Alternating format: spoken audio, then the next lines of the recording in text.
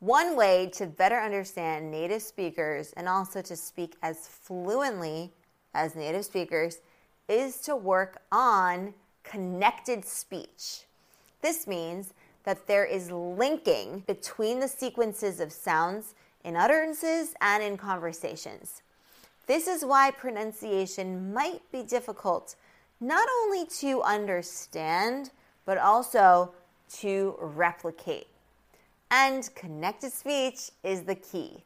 So today we're going to have a look at a few common phrases for you to add to your own repertoire and also identify when you hear them out in the real world.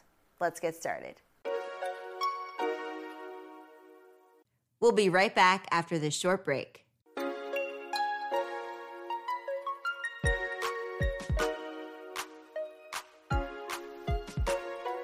All right, so it's no doubt that native speakers have the tendency to speak fast.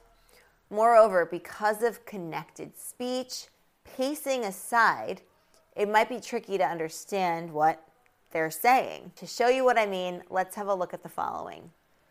Where are you from? Where are you from? We don't say, where are you from? We say, where are you from? Where are you from? That almost sounds like a standalone word, right? Even though it's actually 4 separate words whose sounds get linked to one another to make where you're from, where you're from, where you're from. All right, so that's one example. Where are you gets reduced to where ya, but ya is a schwa, ya, right? Schwa, so it stays the same. Okay, next example. How you doing? How you doing? How are you doing turns into how you doing. Again, a schwa sound after the how. And we also don't pronounce the G at the end of going. It just phases out. We swallow it. How you doing? Next one. Where'd you grow up?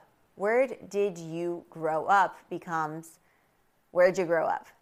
Did you becomes ja, ja. Where'd ya? Where'd you grow up?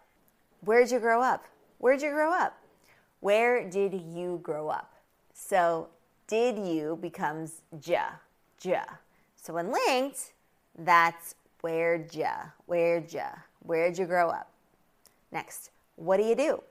What do you do becomes what do you do? Like, what do you do for a living? What do you do for fun? So it's fun to say this. Try it yourself. What do you do? What do you do? What do you do for fun? What do you do for a living? Next one, what are your hobbies? What are your becomes what are your. You might say, what are your hobbies? Or what are your interests? Or what are you working on right now? What are you studying at university? What are your hobbies and interests, right? What are your. All right, you want to add a little bit more complexity to this. What are some of your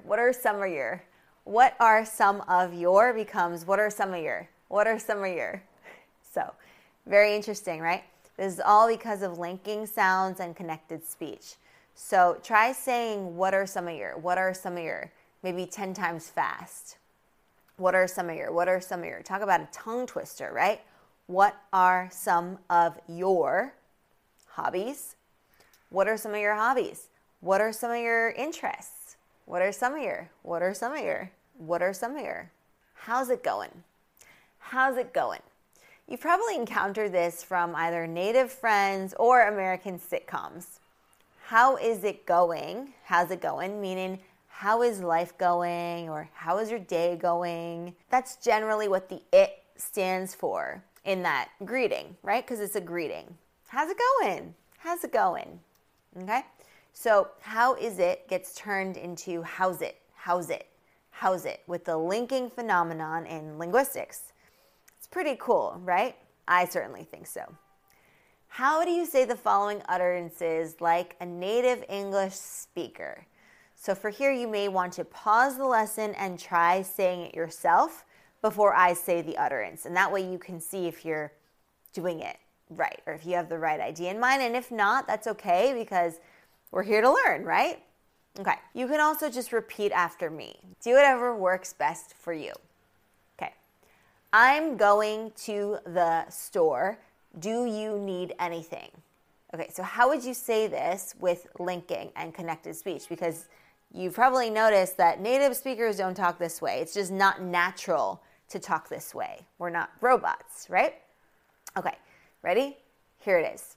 Or pause if you want to try on your own. I'm going to go to the store. Need anything? I'm going to go to the store. Need anything? Interesting. So I'm going to go to the store becomes I'm going to go to the store. I'm going to go to the store. I'm going to go to the store. I'm going to go to the store. Need anything? Need anything? Right? And you barely even hear the need anything, right? So need anything, they kind of blend, those two vowels. I am kind of tired. How are you feeling? So I'm saying it like this so that you can really hear what words are in this question, this utterance, this sentence. But again, we don't speak like this. It's not natural because we use connected speech and linking. So how would you say this with the connected speech and the linking? Okay, ready for it? I'm kind of tired. How you feeling? I'm kind of tired. How you feeling? How you feeling? Okay, so you could say how you feeling or how are you feeling or how you feeling. I'm kind of tired. I'm kind of tired. I'm kind of tired. I'm kind of tired. How you feeling? How you feeling? We'll be right back after this short break. What about this one? I have got a lot on my plate right now. How do you say this with linking and connected speech? I've got a lot on my plate right now. I've got a lot on my plate right now. So I've got a lot of, I've got a lot of, I've got a lot of, I've got a lot of. There's a lot of schwa sounds in there. It's a very, very common, the most common vowel in American English. I've got a lot on my plate right now. Okay, next one. Let me get you a cup of coffee. How would you say this with linking and connected speech? What do you think? Let me get you a cup of coffee. How do you take it? How do you take it, right? How do you take your coffee? Let me get you a cup of coffee. Let me get you a cup of coffee. Let me get you a cup of coffee. Let me get you a cup of coffee. Let me get you a cup of coffee. Let me get you a cup of coffee. Interesting, right? And then the next one, how do you take it? How do you take it? How do you take it? How do you take it? Okay, great. Next one. I did not sleep a lot. I am zonked, meaning I'm very tired. So how do you say this with linking and with connected speech? Didn't sleep a ton, I'm zonked. Didn't sleep a ton, I'm zonked. Didn't sleep a ton, I'm zonked. Okay, amazing work. How fun is that? When I'm learning another language, I love, love, love learning proper linking and connected speech because it makes me feel like I have a way more sturdy grasp on the language, as well as being better equipped to converse with native speakers in the language that I'm learning at the time, and also to better understand them in conversation, and also to better understand TV, movies, whatever in that language. So I hope that you had fun today learning about connected speech and practicing these examples of linking and the utterances.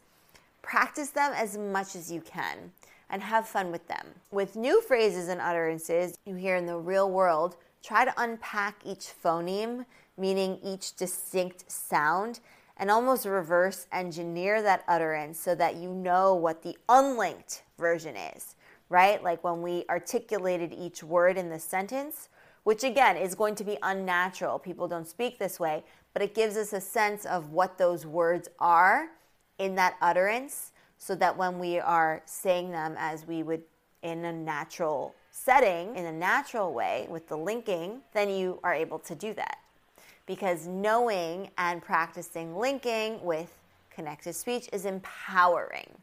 It really gets you that much closer to increasing your fluency in that language, and in this case, in English.